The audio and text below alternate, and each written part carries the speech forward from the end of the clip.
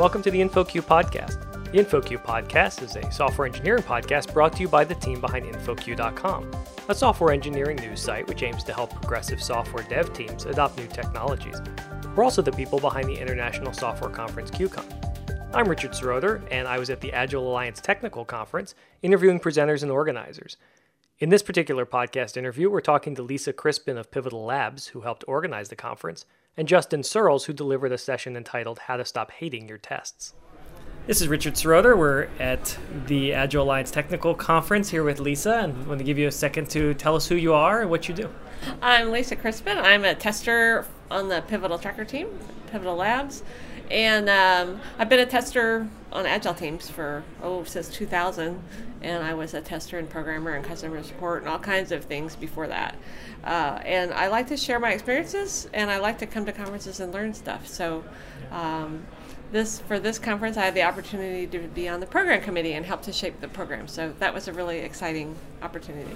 Have you done previous Agile Alliance conferences? Is this something you've been part of this before? I went to the very first XP Universe 2001, which was also here in Raleigh. And I went to every XP Universe and every Agile Development Conference, and then when it became the combined Agile 2000 whatever, I went to every one through 2011, and I skipped 2012, 2013, and then I did 14 and 15. So I've probably done more than anyone else. So why have the technical conference? This is the first year doing this. I mean, especially as part of the program committee. Why? What problem are you solving? Well, it's an experiment by the Agile Alliance.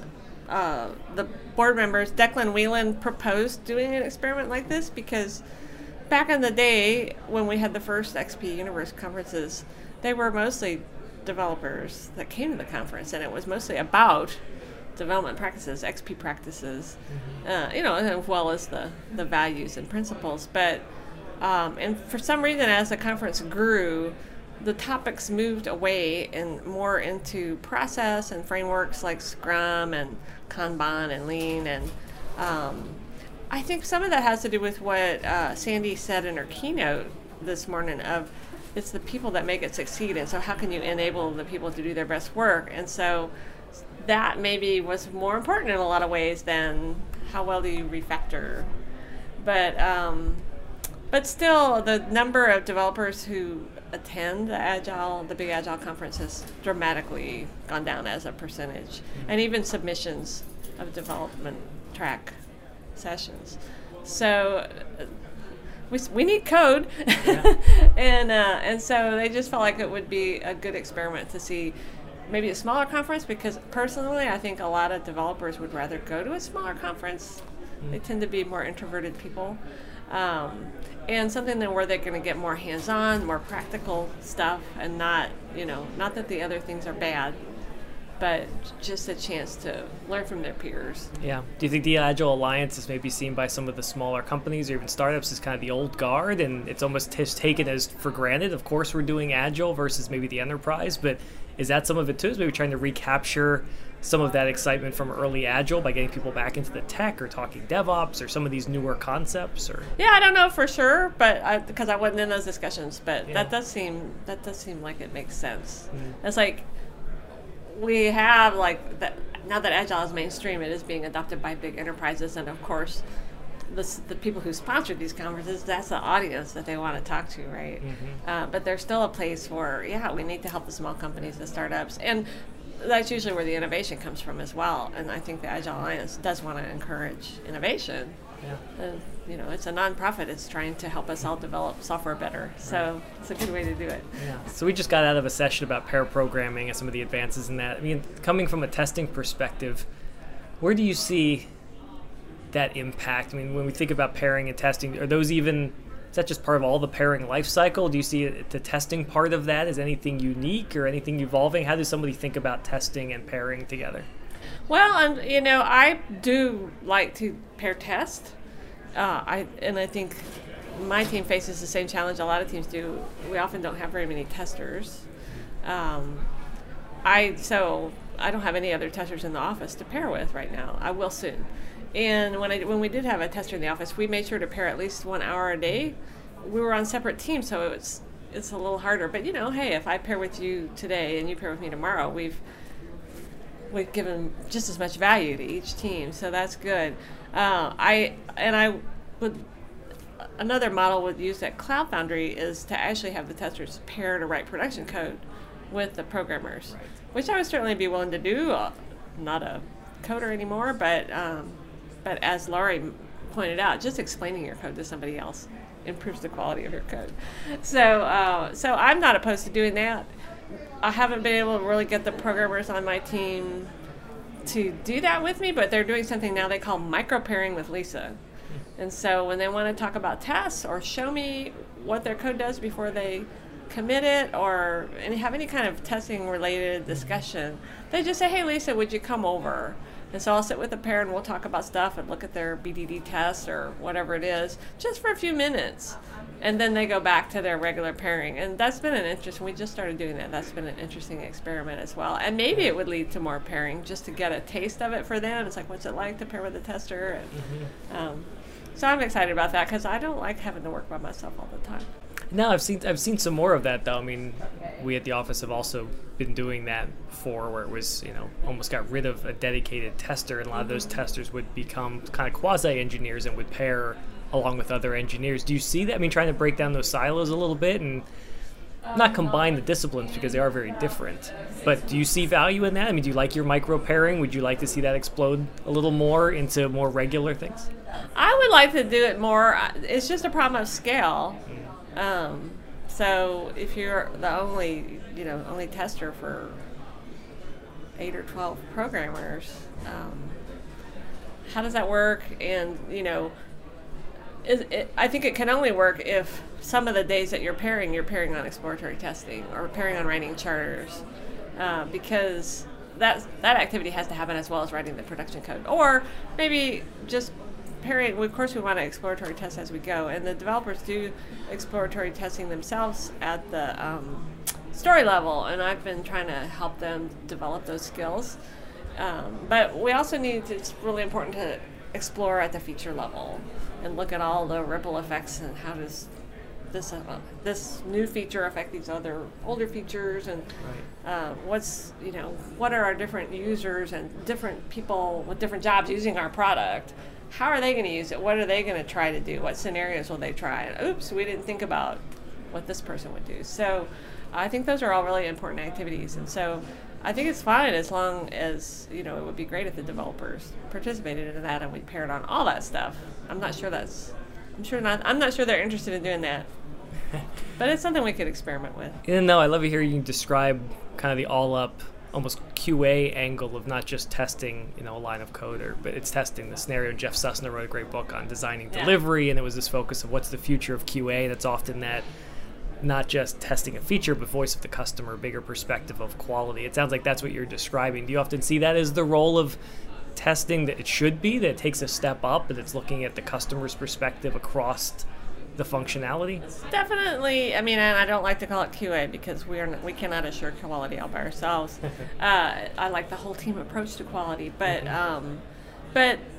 yeah, I think I do know developers with good exploratory testing skills, but not so many. And I do think developers have to be more focused on that part of the code they're working in right now. They couldn't work any other way. Testers have the freedom to always be looking at more of the big picture and to be taking time to think of personas, working with designers, working with analysts, working with other people on the team. They're thinking about who are the personas, what jobs do the people have who use our system, how are our product, how are they going to use it differently from each other. It's like, wow, our product's a project tracking tool. So, gosh, I'm a really busy product owner, and I want to enter a whole bunch of stories for this epic at one time, and so I'm going to click really fast. I actually found a bug doing that because when you click the plus button to add a story too fast, it caused a problem. So, just to kind of think of the different users and scenarios that they might do and explore them, try them out. We like to use the exploratory testing charter format from Elizabeth Hendrickson's Explore It book. And we find that very helpful to, define a charter that's narrow enough that you're not going to just spend too much time on it, but not so narrow that it's restrictive. So you still have some freedom to, follow your nose, like, oh, I think that might be smelly over there. Let me go try it. Or, golly, I don't really like how that widget works. How do our competitors do that, and take a look at them. So I think it takes a lot of practice to get good at that, just like it takes a lot of practice to get good at coding. And so to be the person who can do all those things extremely well would be hard. How do you pick what to attend at conferences like this? So, I mean, what's your goal when you come to something like this? Are you spontaneous, or do you plan ahead? No. What's your point when you come to a conference like this? I do look at the schedule ahead of time and try to make a plan, but I do vary it. So I'm looking mainly for practical things I can take back and try as experiments with my team. Or sometimes I just go because it's like, wow, that person came all the way from Germany. I want to see what she has to say. But I'm flexible. Like today, during lunch, I went to the Fun Over Study room to do sketch noting. We did mob sketch noting, and that was really fun. And then Llewellyn and Falco came in with the what are these people's names? EPAM, I don't know how they say their name. One of the sponsors here is running a contest. You can win an iPad by getting the most points at Tetris. I didn't even know what Tetris was. But we started mob programming on this, and I've done it before just at conferences, but I ended up staying in that instead of going to a session because I was having a lot of fun. It's something I want to get more experience with, and it was just something really different, and the energy in the room was just awesome. And that's the kind of like serendipitous moment you get at conferences, and you learn something outside the session you weren't even expecting. And the other thing I like to do, I wasn't able to this morning because of my program committee duties, but I like to go to have lean coffee in the morning. And oftentimes a topic that comes up at lean coffee will jog my thoughts of, I want to learn more about that. Is there anything on the program, or is there anybody here I could talk to, and just set up a time to talk to them. So I like to have a plan, but I'm agile. That's awesome. Thank you so much, Lisa, for doing this. This was great. This is Richard Serother here at the Agile Alliance Technical Conference on, what is today, Thursday the 7th, as we're kicking things off. Here with Justin, you want to introduce yourself a bit and what you do with yourself and what you do for fun? Sure. Well, my name's Justin Searls. I'm a co-founder at a software agency called Test Double. Our mission is really pretty humble, I think. It's to identify all the ways in which the software world is broken, and then we're going to go fix them. So we work with businesses all around the world to help developers level up and to ship great code alongside teams. Awesome. As for what I do for fun, most of my spare time is spent maintaining old open source projects I don't use anymore, check on flight delays, and then complain about things on Twitter is my pastime. And your Twitter handle? Just my last name, Searls. Awesome. If you're listening and not reading this, it's like Pearls, but with an S instead of a P. Yeah, so it's the first time we're doing the Agile Technical Conference here, and I believe you've had some exposure to the previous Agile Alliance engagements here and there, but what do you think is the reason they spun this thing up? Yeah, well, I don't have any insider information. I've been fortunate to come through the XP community and spend a lot of time in Agile land as an Agile coach and as like a change management consultant before spinning off more into, I guess you'd call it like the open source world, where we're mostly, people don't talk about Agile a whole lot anymore. It's just become sort of this, and I don't even think it's conscious, the ideology that a lot of developers are sort of, they come into it without even having names for it. A lot of the processes that we picked up are just sort of the new defaults. And so in telling people I was coming to this Agile Alliance technical conference, which was trying to reconnect a lot of the thought leaders and innovators from the Agile world with technical practitioners, I think that it struck a chord with people in a way that said, yeah, these two things have fallen way out of touch. There's a lot of great stuff that we could learn from just a rigor perspective. Let's get talking about object-oriented design, domain-driven design. Let's get talking about, I just came from a talk from James Lewis from ThoughtWorks on combining the concepts of Conway's Law and microservices, which is a fantastic, really, really thoughtful talk. Whereas when I go into open source land, right, they're all, hip technologists who are doing Agile stuff pretty well.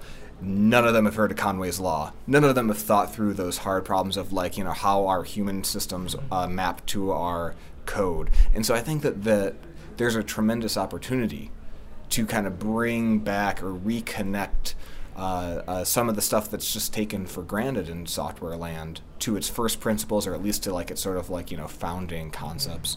Do you think the other way as well? I mean, I think that you mentioned, maybe those who've come up recently with this, and this is just common knowledge or kind of understanding some of the more human complexities. Do you think the purpose then was also the other way? Is people who've been now taking the Agile religion over these last few years have gotten more separated from the tech, and this is also a chance to focus on that again? Or as a matter of logistics, I'm sure that this conference is mostly Agilistas who are kind of reconnecting with the technical side, but that's because of who the Agile Alliance reaches.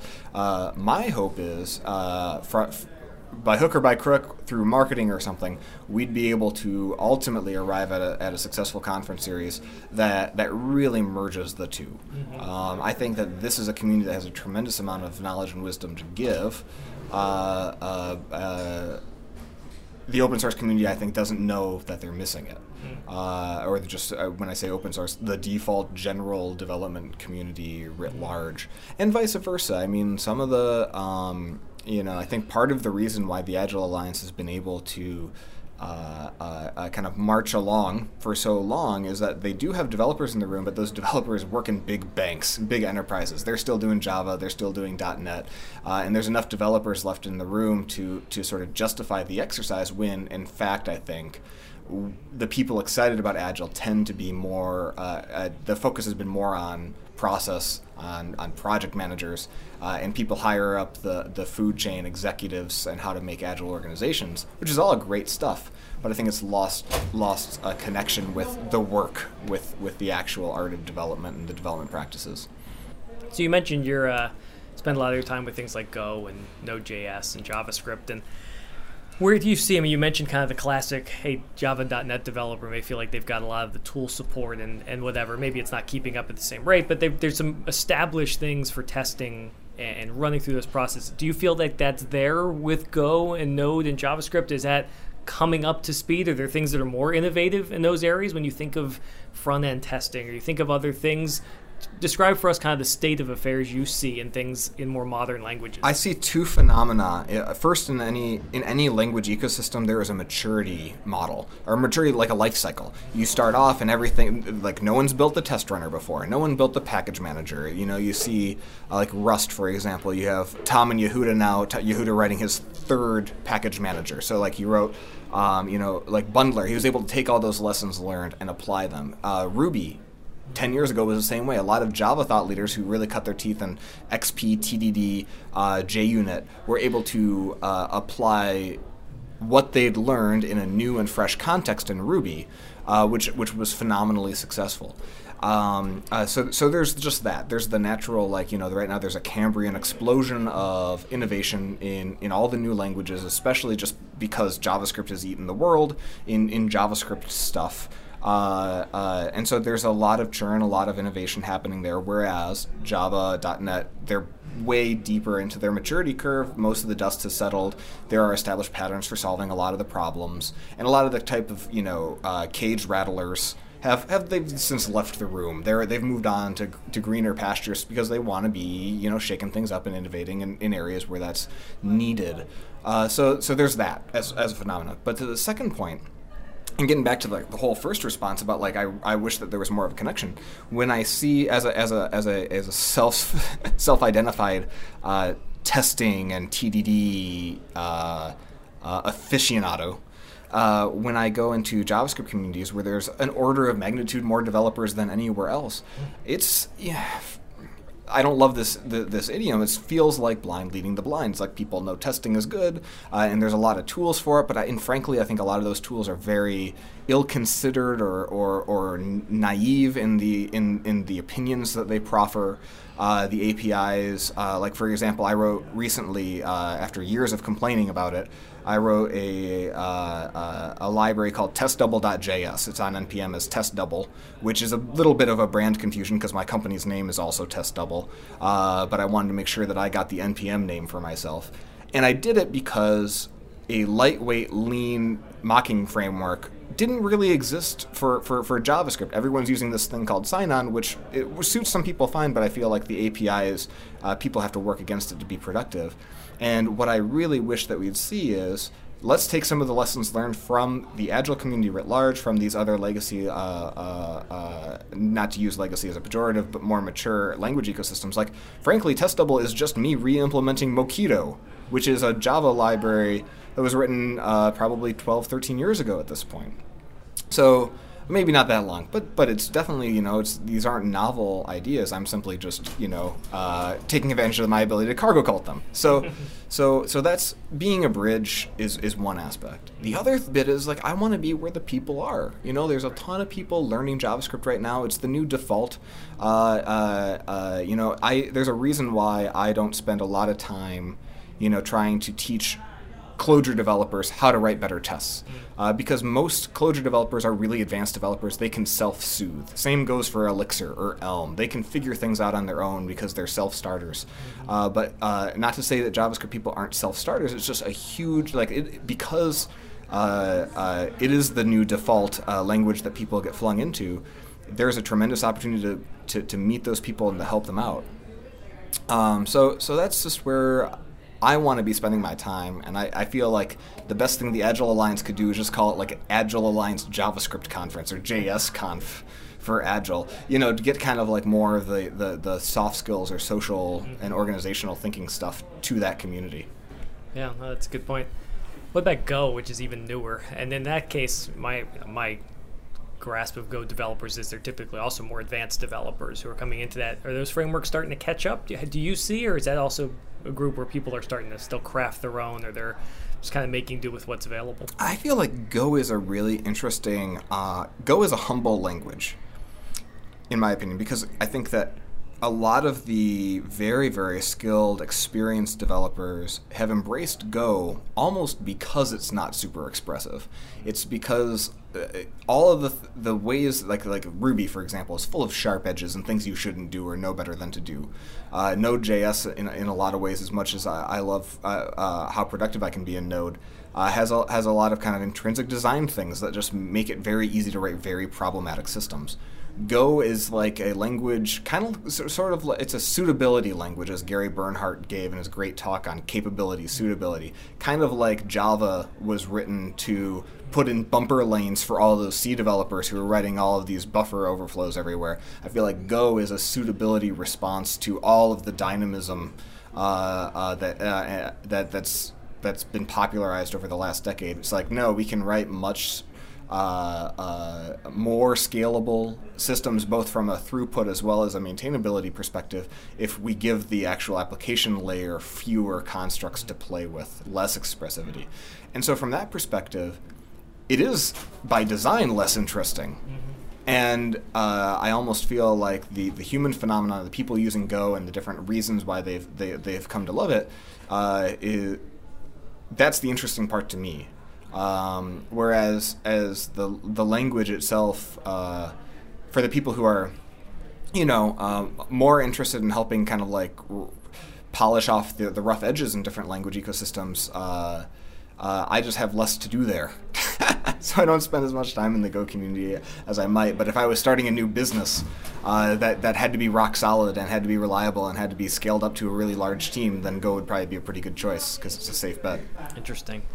Last question for you. As you think about some of the new application patterns, and maybe they're really just new veneer on classic things of mobile or high throughput Internet of Things or different asynchronous messaging, things that we might have done in variations before but now are more prominent. Does that change your approach to testing when you've got more complex distributed systems with more moving parts and more microservices? Now I'm not testing a monolith, I'm testing something comprised of 45 different services all connected with an ephemeral messaging backbone. I mean, there's those fundamental constructs are different. Does that change your approach to testing, or does it still focus at the higher level capability and that's plumbing to you?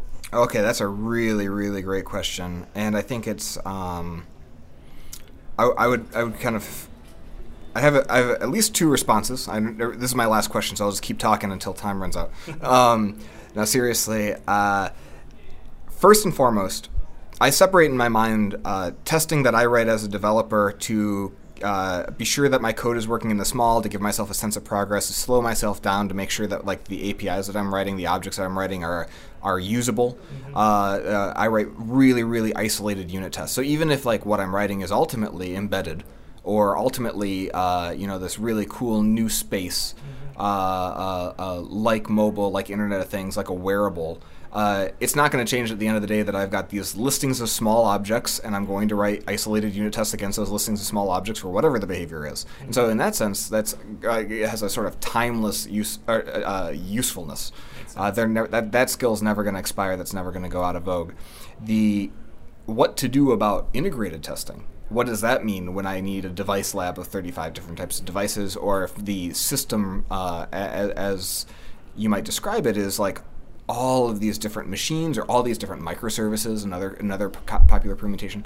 And for that, I think that, speaking of communities that open source developers and startup land doesn't connect with well, is there's a lot of really rigorous thinking in the QA community.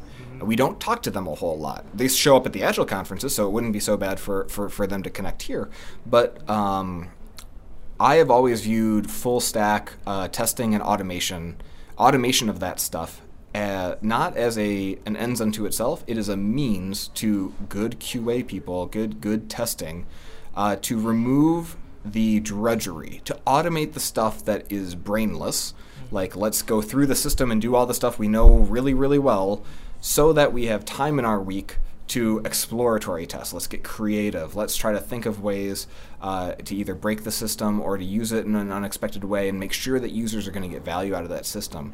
What inevitably happens, especially as the systems get more complex and there's more moving parts, is that QA teams that are focused primarily on automating a lot of full stack tests, eventually there's an inflection point where the tests stop serving you and you start serving the tests. Mm-hmm. And now it's more than a full-time job just keeping up with all of the breaks that occur because of course of business changes to the application code. And so that's, in my practice, when I talk to QA people, a lot of it is helping liberate them from their own full stack tests, helping them identify ways of, budget maximums. Say like you only have a 5-minute budget for your build to run, and if something doesn't fit, you have to make the system faster, make your tests faster, or throw away a test. Giving teams permission to throw away automated tests and reintroduce exploratory testing in certain cases, or find ways to, instead of write a whole bunch of redundant tests that do create, read, update, destroy against every single resource in a system, instead snake through all of the various features with a single smoke test that tries to interact with as many of those kind of related features as possible, as if you were a real stakeholder. So there's tons of different strategies that I think are stuff that the ATDD, acceptance test driven development, and then later the BDD movement, it's stuff that Dan North was blogging about in 2008. So I don't think it's a change necessarily in the fundamentals. Mm-hmm. I feel like maybe it's just that the hardware reality got really interesting, and we still hadn't learned the basic lessons of like how to test a web app. Mm-hmm. So it's an arrested development problem when you come to the full stack testing. Either way, we still collectively have to get a lot better and more disciplined, and just have a better language for how do we talk about good QA, good full stack testing, and as developers, how do we go about designing the automation aspect. Awesome, Justin. Hey, thanks for the time. I appreciate it. Thank you, man. Appreciate your time.